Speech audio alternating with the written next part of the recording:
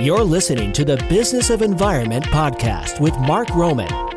Welcome, everyone, to the Business of Environment podcast, where we explore insights on the intersection of business, the environment, and regulation. I'm your host, Mark Roman. I've been looking forward to today's podcast because joining us is Rich Rivkin, president of Enviro-Disposal Group.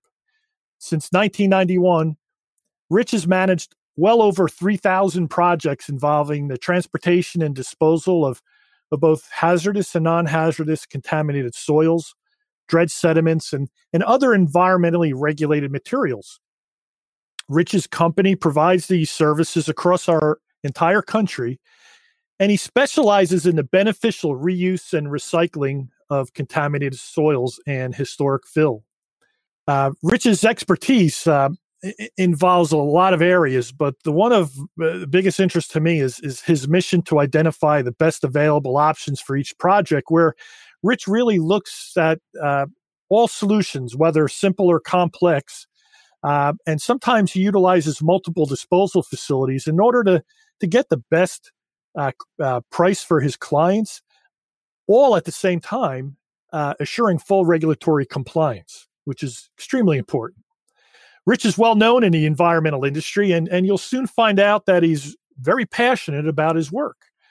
If you ask any of his longtime loyal clients how best to describe Rich, well, some typical feedback you get is Rich is our go-to guy for disposal. There's no one else we consider to call other than Rich. He provides valuable feedback. He's with cost-effective solutions and low-risk alternatives, and he provides this all in a very quick time frame. And Rich's clients all say that it's quite evident that he truly cares about what he does, and he absolutely loves his work. And you know what? You can't ask for much more than that in the environmental services field. Welcome, Rich, to the Business of Environment podcast. Thanks very much, Mark. I really appreciate it. Rich, beyond the brief bio, can you let everybody know a little bit more about your background and what the path was that took you down into this road of environmental services? Sure thing. You bet, Mark. I guess ever since I was a kid, I always had a passion for science and technology and environment as well. And my early career found me as an engineering and technical services recruiter for a firm that assigned engineers and various technical personnel to projects around the country, typically for 6 months to a year. And that business of mine was particularly focused on the power plant engineering and design world, both fossil fuels and nuclear power plants. And in fact, in the 80s, I had traveled around the country, I think 20 or 21 nuclear power plants from coast to coast. And during my travels, I had become aware during the late 80s, I think it was, that asbestos abatement was something where the demand was expected to pick up quite briskly based on new regulations. And I pivoted into that business in the late 80s and had some very good years until we had experienced some diminishing returns in the market, at which point I had some existing contacts in the environmental consulting world. And through those contacts, I had started for a company that was involved with environmental consulting. And from there, a couple of years later, I had recognized that regulations were kicking in for contaminated soil disposal, something that had not been previously regulated, started to be regulated, I believe it was 1990. So by 1991, I had gotten into the contaminated soil transportation and disposal business, and it's been quite a ride ever since. I remember back in the old days speaking with my colleagues at the time, telling them that I thought that there would be about maybe a 7-year duration for the contaminated soil market, after which we might start to experience diminishing returns, since so much of our business back then was driven by leaking tanks, leaking petroleum tanks, et cetera. And once they were replaced with fiberglass double-wall tanks, those tanks would typically not leak for the rest of our lives. So I'm happy to say that I was wrong about my prognostication. And here, going into my 29th year in the business, we've never been busier. I mean, taking COVID into consideration, it has impacted the business this particular year, but the last few years have been fantastic for us. And even this year, the last quarter is shaping up rather nicely. So business is still healthy. Well, I'm glad to hear that. Tell us a little bit more about your company, Enviro-Disposal Group, and when did you get that started? Sure. I started the company, it'll be 10 years come February. Our main mission is to identify the most cost-effective solution for our clients' projects while assuring full compliance to all applicable laws and regulations.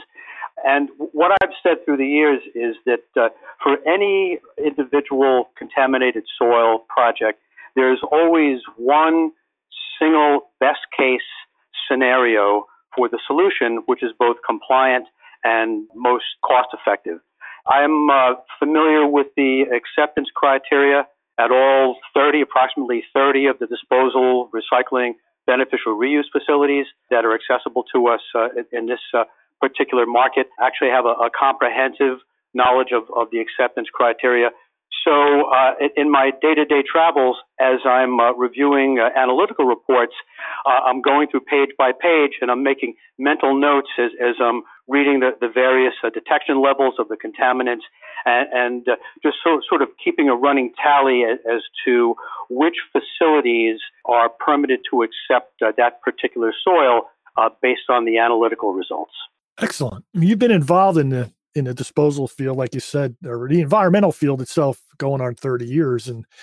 And what have been some of the biggest challenges and changes that you've encountered over that time frame? I mean, we're still in COVID-19, the pandemic. Yet, that's a challenge to the whole world essentially. But what challenges and changes have you been affected by over this extensive time frame? You bet. Challenges, I would say that there were a couple of time periods where business has slowed down as the economy had slowed down. I could think back to maybe 2009, 2010. Real estate activity, construction activity was not as brisk as it is today. And that was a more challenging time. Since those times, I would say changes have been not so much challenging, but even potentially translating into an opportunity for us in the business.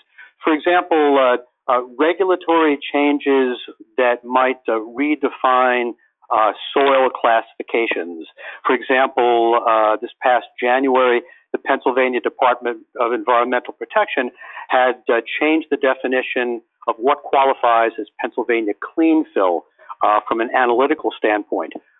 They had tightened up those guidelines, and what used to qualify as Pennsylvania clean fill no longer does. That was a pretty big change in the industry, which served to divert soils that might have gone to one or a couple of different facilities at one point, which now have to go to a whole different category of permitted facilities.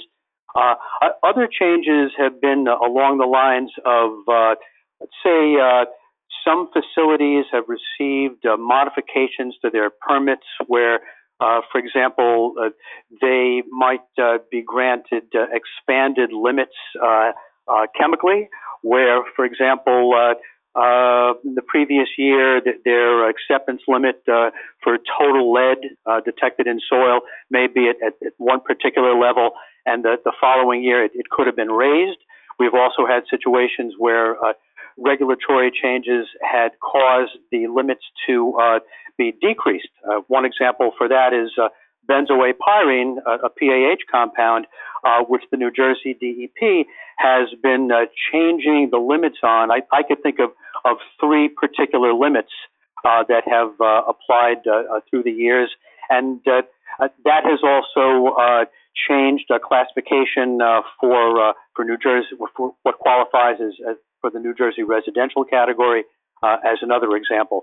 Otherwise, changes typically are relatively infrequent in our business that I've observed through the decades, at least as they relate to contaminated soil transportation and disposal. Okay, well, one relatively recent issue that has come to the forefront in environmental is the term historic fill. Sure. Can you tell our listeners a little bit about what exactly is considered to be historic fill? Our listeners need to understand that historic fill can be found on their property, even though they may never have had any evidence of spills or releases on their property. Yes, very true. So technically, historic fill is defined as a non-indigenous material that includes soil, and as well as construction and demolition debris, dredge spoils, incinerator residue, fly ash, and potentially non-hazardous solid waste. I've also come across numerous projects involving historic fill where there may not have been those debris components that I mentioned, but where there may be contamination from unknown sources, let's say from non-specific sources where the sources of release weren't known per se. But the one example that we come across quite frequently is historic fill in the New York City area, 5 boroughs, or even the North Jersey area, where some of these properties are located along well-traveled thoroughfares, where, for example, you have vehicle exhaust and emissions that have been spewing through the years and decades, and ultimately some of that will actually settle on the soil incrementally through the years. You can have some buildup of polyaromatic hydrocarbon compounds, PAHs, as well as some metals that can be detected in historic fill. And as far as the disposal options for historic fill, typically you've got recycling facilities that can take this material, as well as beneficial reuse facilities that can take the historic fill soils that meet the acceptance criteria. And of course, landfills can take it as well, but that tends to be a more costly option. Yeah, and speaking of landfilling, we often hear when as a consultant, when we're discussing disposal options or remedial options for impacted soil at a client's property, many times when we talk about disposal, our clients say, well, that's not really a green option for us for remediation, soil disposal. But that's not really true. I mean, you keyed on a couple of key terms here: recycling and beneficial reuse for soil disposal. Can you elaborate a little bit more on soil disposal options, including sure thing, Mark. And beneficial reuse? Yeah, absolutely. So in terms of non-hazardous, non-RCRA contaminated soil, typically we do have those 3 categories. Landfilling, which is considered, it's actually Subtitle D permitted landfills. All the landfills now are carrying that Subtitle D permit. They tend to be the most costly of the 3 categories. Then you've got permitted soil recycling facilities, which will actually treat the non-haz soil using various methodologies prior to reusing the soil. And those methods typically are thermal desorption, which involves low temperature desorption using a rotary kiln, which volatilizes the organic contaminants, and it renders it to a non-regulated targeted level. And then you've got the bioremediation, like off-site bioremediation, is something that's done in New Jersey, actually at the Clean Earth Carteret facility.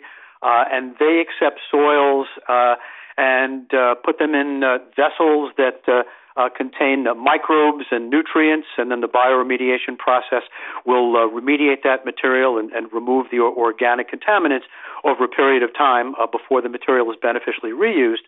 Then a third recycling method is asphalt batching, which would involve putting the soil into a pug mill and then adding an asphalt cement to effectively encapsulate the soil and render the contaminants non-leachable.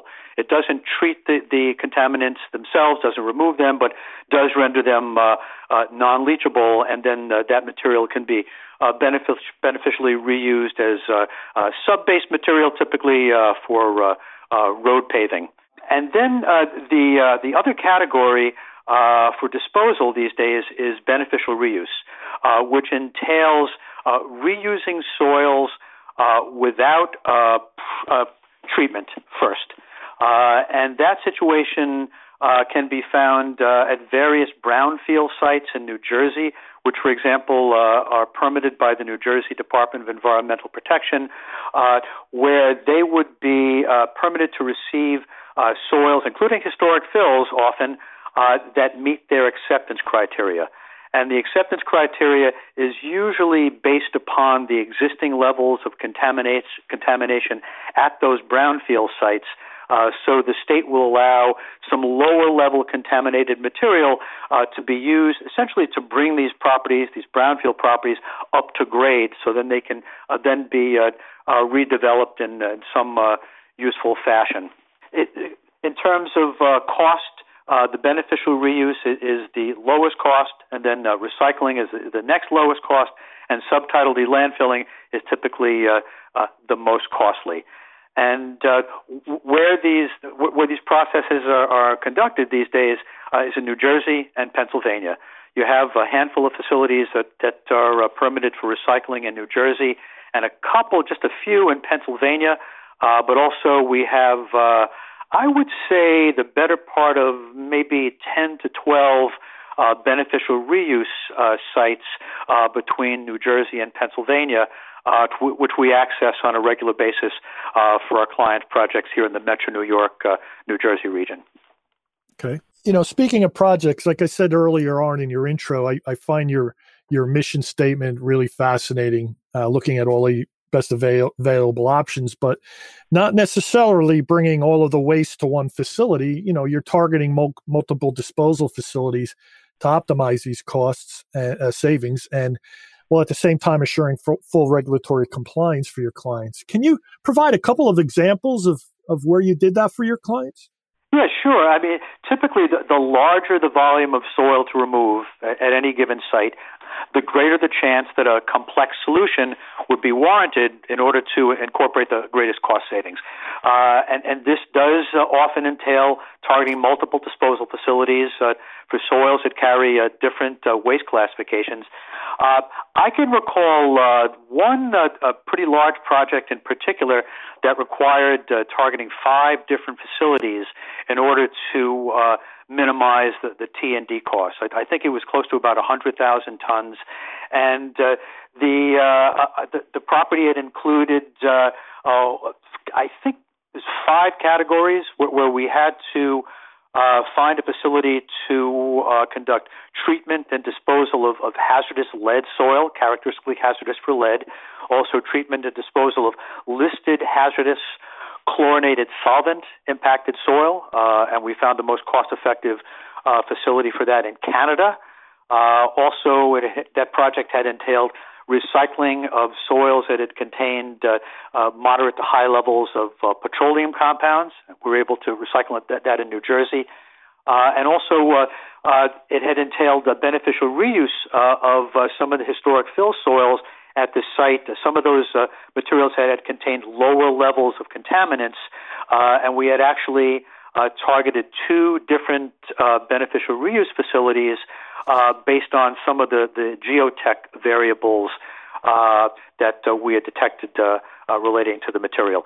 So that's sort of a typical situation that might involve a complex solution where we would target a number of facilities.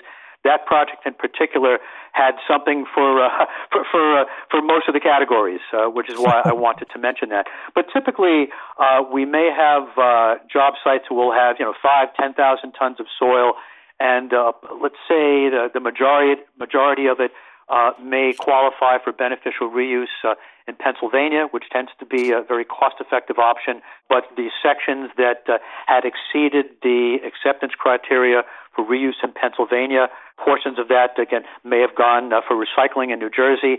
And in fact, it's not unusual that we'll have on some larger projects, for example, some sections or some sampled grids that may exceed the acceptance criteria of the recycling facility or the reuse facility for total lead. That's a culprit pretty often that we find.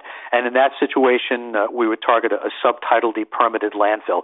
So again, it's a matter of, with the greatest possible precision, to carve out the various delineated categories and then find the lowest cost and compliant facility for that particular category.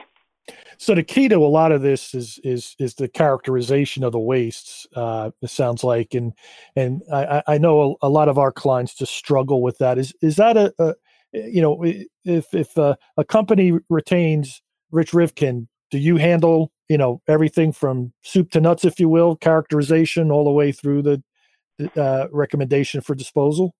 So yes, so we can guide that the characterization. It's something that we don't self-perform, and we would typically sub that out, to one of the labs and have a technician come on site and handle the lab work. Once the lab report is issued, we take it from there. So I'm able to review the lab report in detail, interpret that data, and make some determination as to what would be the most suitable, basically the most cost-effective and compliant disposal facility option for that material, with the mission of cost minimization. Okay. The other side of your mission statement, where ensuring full regulatory compliance is so important, because when it comes to waste disposal, there's always that underlying concerns regarding risks and liabilities. Nobody wants to be the next PRP at the next Superfund case. Sure. So, and what we find with a lot of companies is many companies make the mistake of believing, hey, once their waste leaves their facility, they don't need to worry about it anymore. And that's not true, as you and I know, especially when it comes to hazardous waste under the Resource Conservation and Recovery Act, or RCRA, the cradle to grave regulation, where you're responsible for your waste from generation through accumulation and storage, transportation, and all the way through disposal. Do you have any suggestions for our listeners on how they can go about reducing such liabilities and exposures when it comes you bet. I've observed that liability exposure has actually decreased in general through the years. Since 1991, when I came into the business, the phrase PRP, potentially responsible parties, was thrown around quite a lot. Since those days, as a result of all the problems with PRP liability, that issue has been addressed more thoroughly. So, for example, landfills, subtitle D permitted landfills, will typically take ownership of the soil once they've approved it and received it, and will actually provide indemnification for the generator, for the property owner, moving forward ad infinitum. So that's something that did not exist prior to the advent of the subtitle D landfill permitting. In addition to that, recycling also tends to be more protective of the generator's liability as compared to some other disposal options, especially the thermal desorption recycling option, which actually does destroy the contaminants before the soil is then reused. And by the way, once the soil is recycled and treated at the non-haz facilities, it will typically be reused as daily cover material at nearby landfills. Whereas the landfills require truckloads of soil every day, essentially to cover the layer of garbage, for dust suppression, for odor suppression. So they typically have long-term arrangements in place with the various recycling facilities, which is beneficial for both the local county landfills that use the soil as cover, as well as the recycling facilities that generate the soil, through their processing method. Again, the generator liability is something that we don't hear as much about these days in terms of litigation as we had in the 1990s. And I think that as the industry has matured, I think awareness and knowledge has also increased on the part of the property owners as well as the consultants that guide them. But we do find that the liability associated with contaminated soil seems to be less of a concern these days than it was, 20, 30, 40 years ago. Yeah, what we're seeing a lot of exposure for clients is the disposal facility or company that they're using to take care of their waste materials. A lot of times we find companies looking at this solely on price, but what we always recommend that before retaining a company is they do a little bit of homework on them. Make sure they're financially strong, run a D&B report on them, make sure they have a good compliance history, and make sure they've been around a while, like yourself. You've been in here, in the business for 3 decades. You don't want to hire a fly-by-night company to handle your waste needs because, no matter how attractive that price is, you want somebody that knows what they're doing and they know all of the viable and incompliant options you have in front of you. Yeah, absolutely. And along those lines, where that had been an issue with some nefarious players in the past, over the past year or two in the state of New Jersey, they have instated the A901 permitting, which has been expanded to not just the transporters, but basically anybody that's involved with even arranging for contaminated soil transportation disposal. So companies like us are also required to be A901 permitted, and to go through that process, there's pretty comprehensive vetting in order to receive that permitting. So if you're dealing with a company that's received that level of certification, it's usually it's something you can feel comfortable with to move forward with. All right, great, sound advice. We all have demanding schedules and limited time on our hands, and one of the biggest challenges I hear from many involved in the environmental services field, whether a client or a service provider, is staying in tune with environmental regulations. Especially with disposal regulations, you probably have to spend a good chunk of time keeping up with regulatory changes. And I'd like to ask is how do you do that, and what do you believe makes some successful in navigating that regulatory environment while others struggle with it? Sure, I think I have to keep my eye on the various websites, New York DEC, New Jersey DEP, Pennsylvania DEP, for any bulletins or change that might come down the pike. But I would say even from a more practical standpoint, I have conversations with the various disposal facilities, reuse, recycling facilities, almost on a daily basis. And these are the guys that are at the front lines and would be made aware of the regulatory changes probably first. So typically I'll hear of any news or bulletins, through my contacts at the facilities, sometimes even before I see it posted at the state agency websites. So it's sort of an ongoing back and forth on a day-to-day basis in terms of communicating with the facilities to stay updated with what's happening with the news of the day. Yeah, I always recommend our clients, don't be afraid to pick up a phone and call somebody and talk. you tend to get a lot more information and out of just communicating the old-fashioned way, using words rather than letters on a computer screen. Spoken words, letters, emails and stuff like that. Exactly, and and I find that the community of individuals that are active in this contaminated soil arena, especially in this region, it's somewhat insular. Like we've all known each other for many years. And there's an ease of communication. We all speak the same language. We all understand the same nuances, which are in some cases quite complex. And unless you've been in this business for at least a decade, you typically haven't had a sufficient opportunity to go through the learning curve. Unless you've had, least 5 to 10 years of conversations with people about contaminated soil between, property owners and clients and contractors and consultants and regulators and facilities and laboratories. Each of those conversations, you'll pick up knowledge, which is essential. So, I like to say that, after 29 years in the business, there's nothing new under the sun when it comes to contaminated soil that I've seen.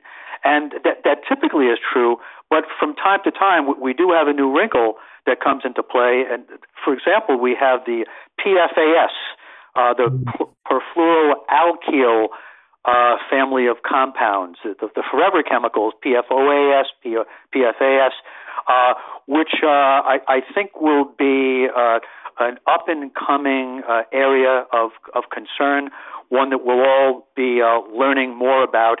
And that particular topic is a moving target as of now, because the regulators are still in discussions as to the permitting that's required by the disposal facilities to safely accept these materials on a permanent basis. And I know that there is a pilot project that's taking place now in the state of New York with one of the recycling facilities that's in the process of doing some experimental treatment with that PFAS category, which is something that your listeners have heard about over the last year or so, and we'll be talking about much more over the next years to come. And I have a feeling that this will be a real point of attention for us all in the environmental consulting field.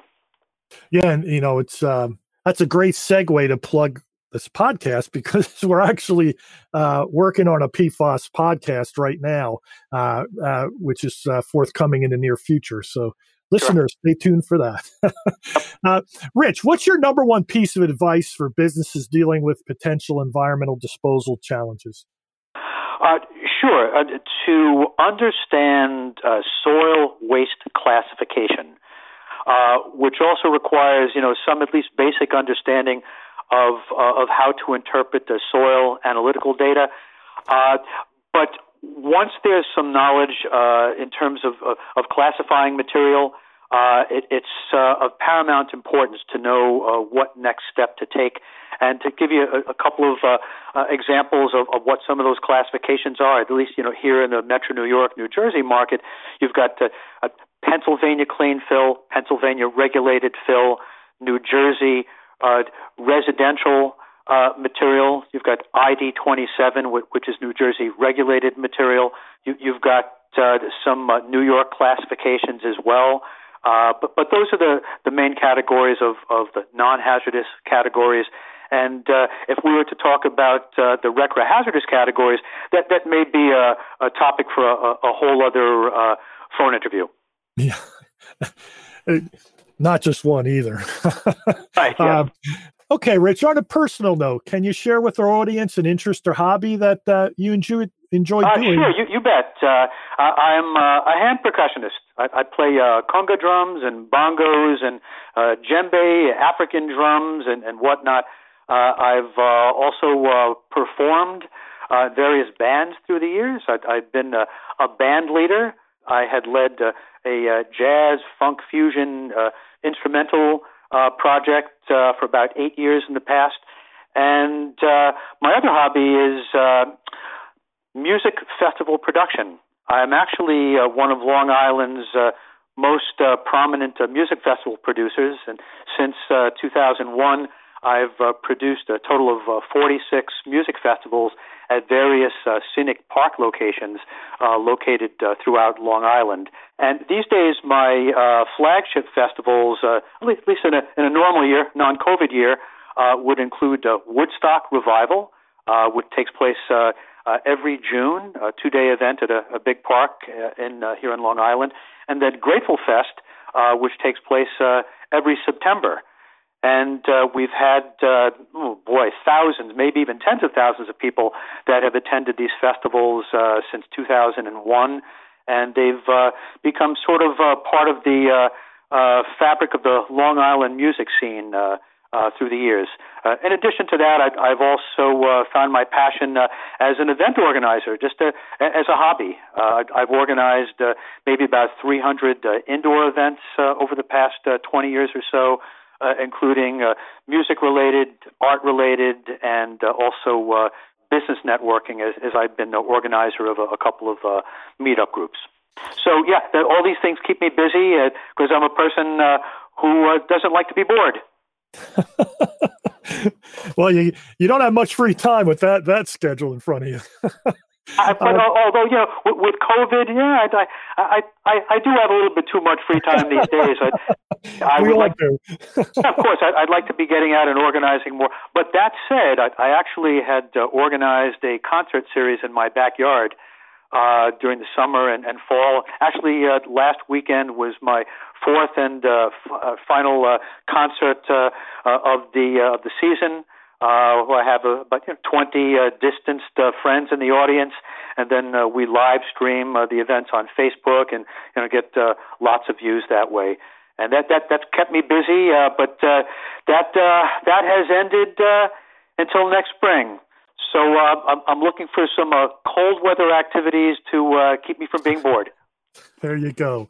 Well, Rich, thanks very much for taking the time to join us today. And if any of our listeners want to get in touch with you, whether for your environmental disposal services or your musical festivals, how would they do that? You bet. You can email me, rich@soildisposal.com. You can also call me, 1-800-UST-SOIL. That's 800-878-7645. You can also check out the website, soildisposal.com. And on the musical side of things, you can visit limusicfestivals.com, limusicfestivals.com. And speaking from experience, Long Island is a very great place to enjoy music, outdoors and in the sunshine. So we're looking forward to warmer weather also there for that. That's for sure. Me too. Well, thanks, Rich. And thank you, everyone, for listening to today's show. Until we share some time together again, stay safe and be well. The Business of Environment podcast is sponsored by Envision Environmental. Do you have environmental gorillas hiding in plain sight at your facility? Chances are you do, and you don't even know it. Discover how to assess your environmental, health, and safety risks, and protect yourself from fines and liabilities before there's trouble. Download a free copy of our book, Overlooked: Hunting the Invisible Environmental Gorilla, at envisionenvironmental.com/free book.